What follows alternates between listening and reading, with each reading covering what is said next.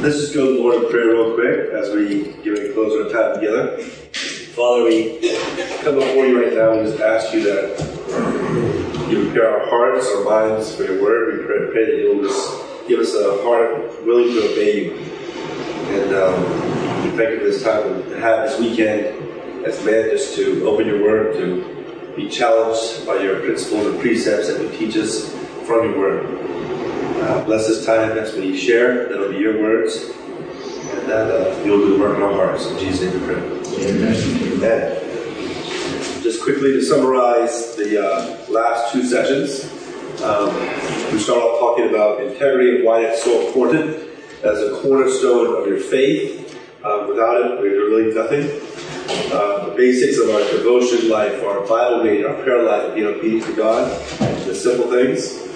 And how we're at war as men and always having to stand up and fight a battle, being ready for that. Then we talked about being the image bearers of God himself and how important that is as we protect those that God has given to us to entrust. And then talk about the enemy trying to steal, kill, and destroy in our lives what God would intend to give us. Last time we talked about being engraved on God's hand, and God sees us when he looks at his hand. We defined integrity and what that actually meant. And we looked at the illustration of the soldiers listening to one voice, trusting that voice and doing what the commander tells them to do. And then we end up, God knows those who are his. And because he knows that, if we name his name, then we have to depart from all iniquity. We have Josiah as an example for us to follow. So today, we're going to bring all to the conclusion here. And our theme verse, of course, is Hebrews 10:39, but let's back up one verse before that, Hebrews 10:38, as we go. This says, "But my righteous one shall live by faith, and if he shrinks back, my soul has no pleasure in him. But we are not of those who will shrink back or are destroyed, but of those who have faith and preserve their souls." This whole subject of integrity, and you look at this verse here, and it says, we shrink back. What causes us to shrink back? What does that look like? Well, in my mind, it would be a lack of integrity is what causes us to shrink back from what we used to do. Where we live with mixed standards, we live with that double life. We have those principles we have in church, those principles that we hold out of church. And those two do not mix. And so that's what causes us to slip up and make mistakes and shrink back to what we used to be. But this has to have a starting place somewhere in our life. So where does that place start? Well, I believe it starts in our minds, because this is where the battles are won and lost, period. So these battles we face as men on a daily basis are won and lost, or begin and end in our minds. And I'm going to get this a little further on as we go on. Today we're going to talk about the theme of this summer was called Beach Battle. And we're going to learn what that meant in a second here. And it's kind of like all of us can have this moment in our life when we face a battle that we have to determine how we approach it. So we're going to call it a beach battle because you understand why in a little bit. And we're going to learn about what a quit option means. And we all have this option in life that we think we can take, where we just give up and we end up shrinking back. So before we move on, just remember that we have to start becoming what God would have us be, and stop just imagining that we're that person who can do those things eventually. We just start doing that now. And in 2 Corinthians 10:3-5, this is where the battle begins. It says, "For though we walk in the flesh, we are not waging war according to the flesh. For the weapons of our warfare are not of the flesh, but have divine power to destroy strongholds. We destroy arguments and take every lofty opinion raised against the knowledge of God, and take every thought captive to the obedience of Christ." That is the battle right there. Now, what we like to do is, in our flesh, we think we can fight these battles. Because we're guys, that's what we do. We fight, we go out, and we do things. And so many times we try to fight a spiritual battle in our flesh, and we end up just beating ourselves up instead of taken our hands off and realized that we cannot do anything in our flesh and accomplish it. It has to be God, that through His power. We have that power through Him, it says, to destroy strongholds. Not just make a dent in them. We have the power through God to destroy these strongholds that are in our life, that we fight with flesh and fail. So this starts with our thoughts. Taking every thought captive to the obedience of Christ. So we have the ability to determine what we're going to do. We have that ability in us. Now, we allow our thoughts to fester and grow, then our thoughts will eventually become our actions. And, here I am, the director of Camp Bahamas. I'm a Christian. I'm a married man, happily married for 17 years. But what if I allowed my mind to dwell in the world of pornography? What if I allowed my mind to entertain fantasy thoughts with other women? What if I allowed these things to grow and grow and grow, start to act these things out of my mind? As a Christian man, director of Camp Bahamas Ministries, how long do you think it would be before those thoughts and those fantasies become reality? And Satan presents you with an opportunity in the flesh. All of a sudden, I've already played it out in my mind. I've already crossed that line mentally. So how hard it be for me as a man to take the next step over? And we see it every day. I told you about a friend of mine in the ministry almost 30 years. Crossed the line. Because he allowed his mind to do things he should be doing. So we all have that potential to be great. We also have the potential, if we allow our minds to go wrong, to go backwards. Now let's talk about Navy SEALs. And now you'll be thinking, what do Navy SEALs have to do with a bunch of Bahamian men sitting in Tarpon Bay on the beach? It has a lot to do with you. So we'll learn a little bit today about Navy SEALs. Now, in my opinion, it's just my opinion, as I found out my opinion about hamburgers and cheeseburgers isn't really accurate, right? My opinion is that Navy SEALs are probably the most elite trained forces in the world. These guys are bad. There's things that we don't even know about them they do that would just make us shudder in our sleep. But these guys are bad. They use crazy, intense training to weed out the ones that aren't cut out for it.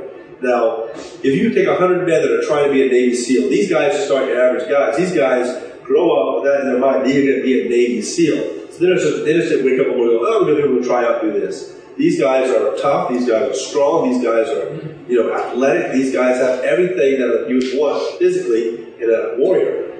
But out of every 100, only 27% make it. Only 27 out of 100 make it.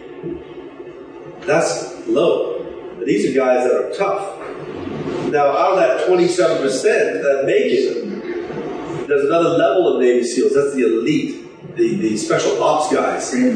Only half of that make it to that level. So you have your Navy SEALs, which are bad enough. Then you have the next level, which is the elite ones. Now, the quit option. In Navy SEAL training, they have during Hell Week. And you see they have shows about this stuff now. So you watch it, you see these guys go through this stuff called Hell Week, where they're almost there. They've gone through weeks and weeks of training. They only have 1 week to go. And they put them through the most intense, grueling training that you could possibly go through. And it's designed for a purpose, to break the mind. So that's why only 27% make it, because they're broken. Now, in that week, this is in, I think, California, Carlsbad, California, something like that. They have this base there where they do all the training. And there's a bell that's set up there by the beach or the barracks or whatever. And any time during the training where a Navy SEAL has had enough, he gives up, he's quitting, all he has to do is go over there to ring the bell. And he's done. No questions asked, pack your bags, thank you for coming, you just stop doing that. And to reach that point mentally, it's got to be pretty intense, because you went into this knowing that you were going to be a Navy SEAL, you're the last week of this, and you can't do it. So you go ring the bell. It's called a quit option. They allow them to do that. Now, over a year ago, we had some big news in the world. Now there's a big movie out about the Zero Dark 30, about the Osama bin Laden. So we all know and have seen what happened to Osama bin Laden. The Navy SEAL Team 6 went in the dark night, special helicopters. It was almost 100% successful. They lost the helicopter going in. But no man was killed. They got their guy, bag, tagged, dead, out they went. And quietness. It's amazing what they did. That was successful. That made the world rejoice. America rejoiced. Anyone who was for, against terrorism rejoiced in that feat. Those guys were there with 100% surgical precision, took them all out, and got out of there. That was very successful. But there was a day in Navy SEAL history back in 2005. It was the deadliest day in Navy SEAL history. In one day, the Navy SEALs lost 20 SEALs. These just weren't the regular SEAL guys. These were the elite guys. So we're talking about the deadliest day in Navy SEAL history. What happened? We know about this day because there's one survivor. And there's a book out by him called Lone Survivor. His name is Marcus Luttrell. He was the only guy to survive this day.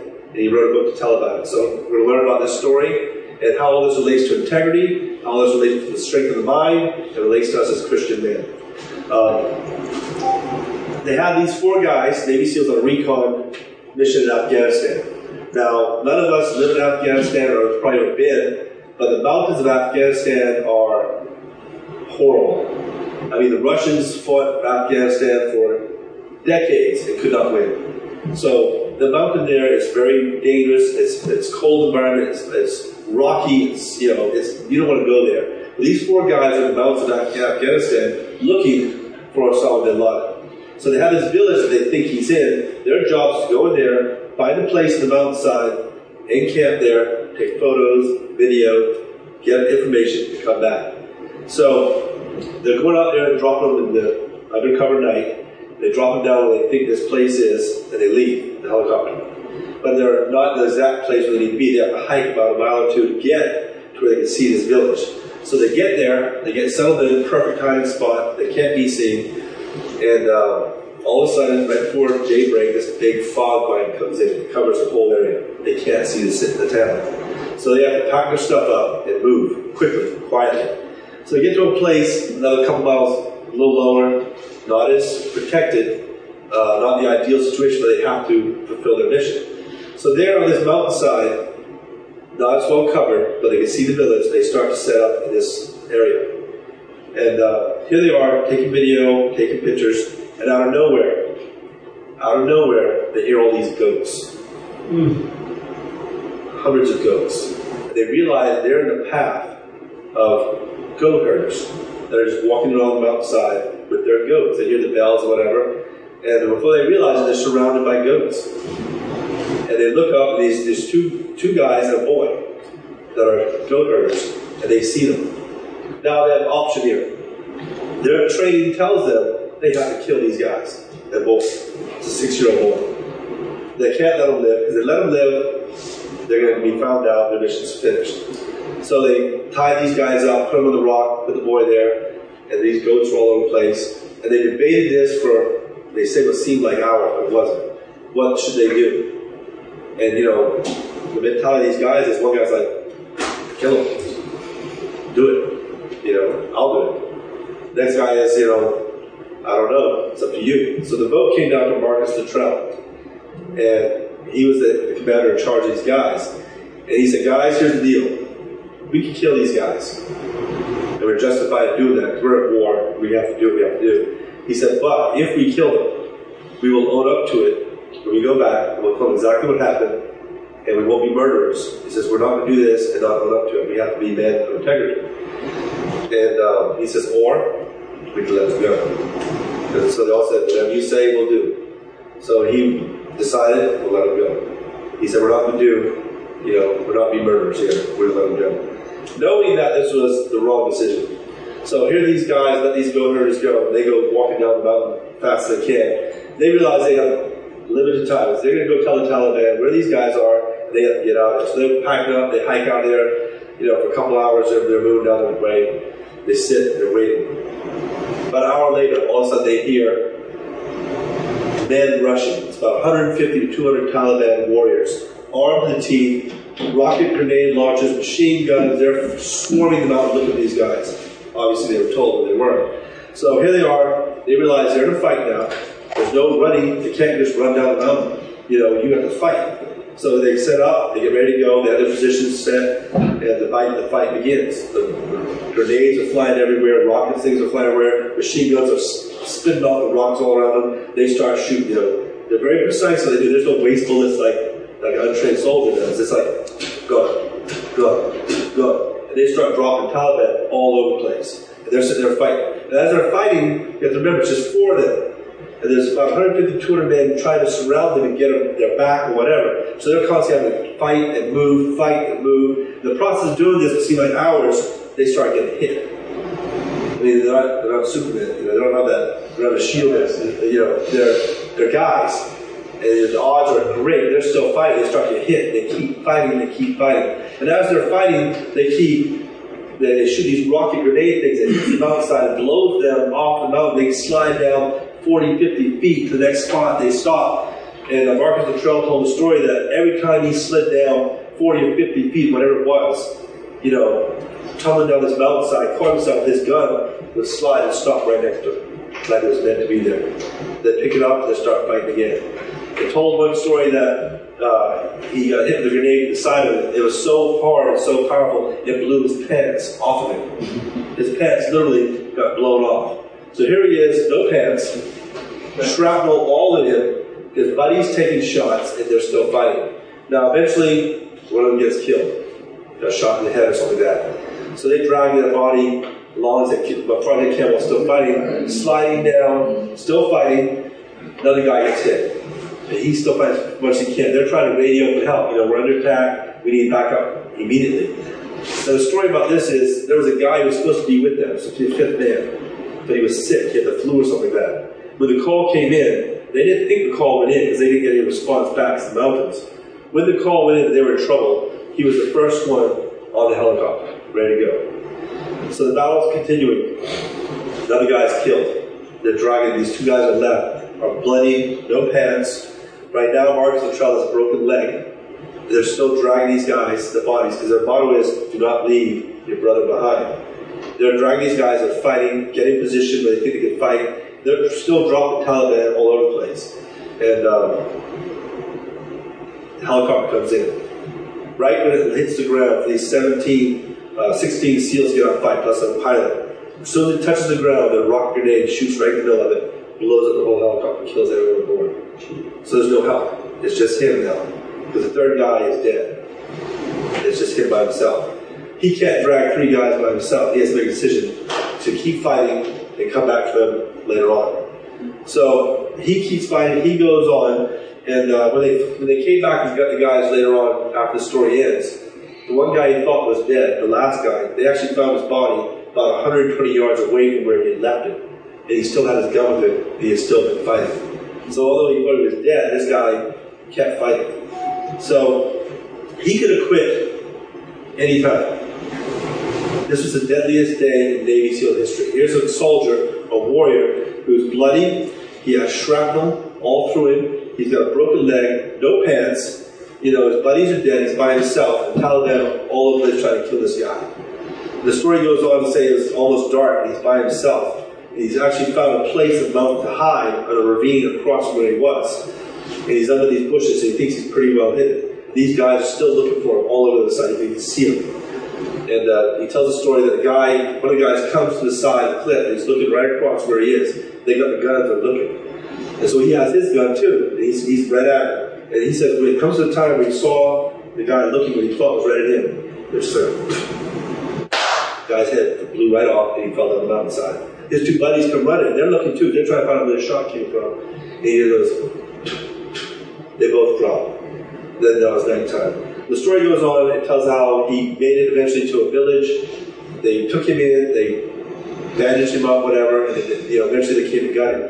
But this guy had every excuse in the world to quit. He had every excuse in the world to just say, I've had enough. This is beyond human capability. This is crazy. And he could just said, I'm done. But here's the philosophy of the Navy SEALs. I want you to listen to this and grasp what they're about. Because when you think of integrity, you think about, these men, in his book he talks about being a Christian. But most of these guys, they're just warriors. But here's their philosophy. It says, this is their creed. In times of uncertainty, there's a special breed of warrior ready to answer our nation's call. A common man with uncommon desire to succeed. Forged by adversity, he stands alongside America's finest special operations forces to serve his country and the American people and to protect their way of life. I am that man. I will never quit. I persevere and thrive on adversity. My nation expects me to be physically harder and mentally stronger than my enemies. If knocked down, I will get back up every time. I will draw on every remaining ounce of strength to protect my teammates and accomplish our mission. I am never out of a fight. We train for war and fight to win. I stand ready to bring the full spectrum of combat power to bear in order to achieve my mission, the goals established by my country. The execution of my duties will be swift and violent whenever required, yet guided by the very principles I serve to defend. Brave men have fought and died building a proud tradition and feared reputation that I am bound to uphold. In the worst of conditions, the legacy of my teammates steadies my resolve and silently guides my every deed. I will not fail. That is why he didn't quit. That is why he refused to give up. That is why at that mountainside, alone, bloody, broken leg, no pants, full of shrapnel, he kept fighting. Now let's go back to the beach where we left the training going on, where his beach battle occurred for him.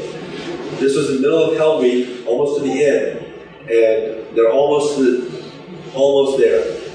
One of their guys who was the strongest, who was the leader of the group, what you would call the perfect soldier in his mind, in Marcus Luttrell's mind. All of a sudden, out of nowhere, this guy breaks. He starts going towards the bell. And these guys don't understand what's going on. This is their leader. This is the guy who they look to as being the one. And so they all go to their commanding officer. They're like, stop him. He does not realize what he's doing. He doesn't know. You got to stop him. He's a soldier. And here's what the guy said to him. He said, we can stop him from ringing the bell. We can talk him out of it. He said, but he'll go back and do it again. He's already crossed that place's mind where he allowed himself to quit. He says, forever he'll do that. He says, so we don't stop him. And so Mark Luttrell, that was his beach battle. He decided right there and then, he said, I would rather die on this beach right now than ever quit, than ever give up. And that was his resolving moment. That was his beach battle. His mind was made up. So that's the how, when, where, why for him. Now for us, we all have our battles we face. Called beach battles, whatever you want to call them, we all have our battles we face. And we all have options in our life where maybe we're giving up. Maybe we quit. Maybe we decided that particular sin is just too hard to keep fighting, and why bother? But there's got to come a time and place in our life where we can stand and say, then this is it. I will never, I'd rather die right now than ever dishonor God again with this sin. And we have to mean that. Let's look at the life of Paul real quick. Acts 20, 23 to 24. So we looked at this guy, Navy SEAL Mark Luttrell. Now we look at Paul. Except that the Holy Spirit testifies to me in every city that imprisonment and afflictions await me. But I do not account my life of any value, nor as precious to myself, if only I may finish my course in the ministry that I received from the Lord Jesus, to testify of the gospel of the grace of God. Then he moves down to 2 Corinthians 11, 23 through 28. Are they servants of Christ? I am a better one. Am I talking like a madman? With far greater labors, with far more imprisonments, with countless beatings, often near death. 5 times I received the hands of the Jews, and 40 lashes less one. 3 times I was beaten with rods. Once I was stoned. 3 times I was shipwrecked. A night and day I was adrift at sea.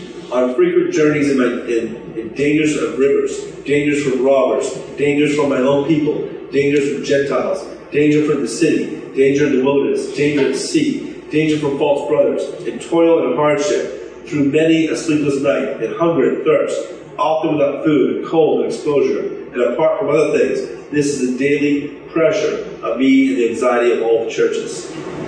Now down to Philippians 3, 12 and 14. Not that I have already obtained this, or am already perfect, but I press on to make it my own, because Christ Jesus has made me his own. Brothers, I do not consider that I have made it my own. But one thing I do, forgetting what lies behind and straining forward what lies ahead, I press on toward the goal and prize of the upward call of God in Christ Jesus. I think Paul would qualify as a Navy SEAL. There was no good option in him. You look at that list of his life, what he went through, there was never going to ring a bell saying, "Oh, I ain't getting stoned, stop. I'm good." Being beat with 5 times beat with the 39 lashes. That ain't light. That's serious. All these things he did, he didn't have a good option. So we go back to us. Do we have a place in our life where we have given up? We're talking about integrity this weekend. Do we have a place where we allow our integrity to fall? We allow the watchman of our eyes, the watchman of our ears, the watchman of our mouth to fall and give in to what we know we should not give in to. Maybe we need a beach experience like Marcus Luttrell had, where we decide right here, right now, that we will never, we'd rather die right now than dishonor God again. Remember, but you are not of those who shrink back and are destroyed. You are of those who have faith and preserve your souls. You see, we can't shrink back as men. We can't afford to shrink back as men. We can't afford to quit. We can't afford to go ring a bell and say, I'm good. That's too hard. We can't afford to do that. Our integrity is at stake. Everything we represent as men is at stake. Our church, our families, our legacies that we leave behind are all at stake. We can't, like my grandfather died. There's nothing left of him. There's no legacy. There's nothing left to say he would did anything of accomplishment of this earth. I don't want to be that kind of person when I die and say, what did he leave behind of God? Where was his footprint for Jesus? We should all want to be men that our integrity, when we die, that at our funeral, whatever they have for us, a party or whatever, I think it's a party for me, that they just say, what? He had integrity. I remember hearing a preacher one time in the Bahamas. I was visiting the church. They would say, don't look to me and follow me. You should look at a guy like Billy Graham. He's got his act, follow him. And to me, it just struck a chord. It's like how sad it is for a pastor of a church to say, don't look at my life. Don't follow me. But I want to tell my campers that come to camp, they can look at me. They can follow me because I'm following Christ. And hopefully my life represents integrity. And if there's area that doesn't have integrity, that we can, as brothers, keep each other accountable. Me and Jared were talking the other day about accountability. The illustration goes back to me and Andrea. If I did not have accountability in my life somewhere, as a man, the snake could quietly sneak in very subtly. It can be very innocent at first. The next thing you know, it grows, and pretty soon you don't recognize that sin anymore. So this is where integrity becomes the backbone of us as men. And we as men have learned now to remove the quit option from our life. We don't have a quit option. We don't have the opportunity to say, it'll work itself out. I'm not worried about it. We have to take a stand, draw the line in the sand. Hopefully none of us will be facing Taliban fighters, but we face a lot worse. We face the demon forces of hell that come against us daily. But just remember what I read back there. We don't fight this in our flesh. We don't fight this with what we can do with our hands. We fight this with spiritual forces that are beyond us. So I hope this weekend was challenging for you. I hope that integrity now means something more than it did. I hope that you can go home now knowing that you fight for something greater than yourself. You fight for Jesus Christ, first of all. And you fight for all those who are looking at you as an example to follow. Let's pray. Father, we thank you again for this opportunity we've had as men just to open your word. We thank you for the examples we look to. These fighting warriors of Navy SEALs who give selflessly their lives to defend the nation. And the example of Marcus Luttrell and the determination and integrity he had as a man not to quit when he could have. And we thank you even more for a man like Paul, who represents everything in the Christian life that we could ever hope to strive to be, who had no quit option, no ringing the bell in his life, and just was all about you, nothing else but you. And for the best example of all is your son, Jesus Christ, who far exceeds anything we could ever hope to become, but gives us a goal to aim for. Father, help us to stop just imagining that we can be great for you, and help us start doing right now today the steps that need to be taken to become that man you want us to be. I pray for every man in this room as they go back to their families, their wives, their children, their homes, and their lives. They start their days tomorrow, that they'll walk each step in integrity, that they'll look with their eyes through integrity, they'll listen through their ears with integrity, they'll speak through their mouths with integrity, and their actions will reflect your Son. We ask this all in His precious name. Amen.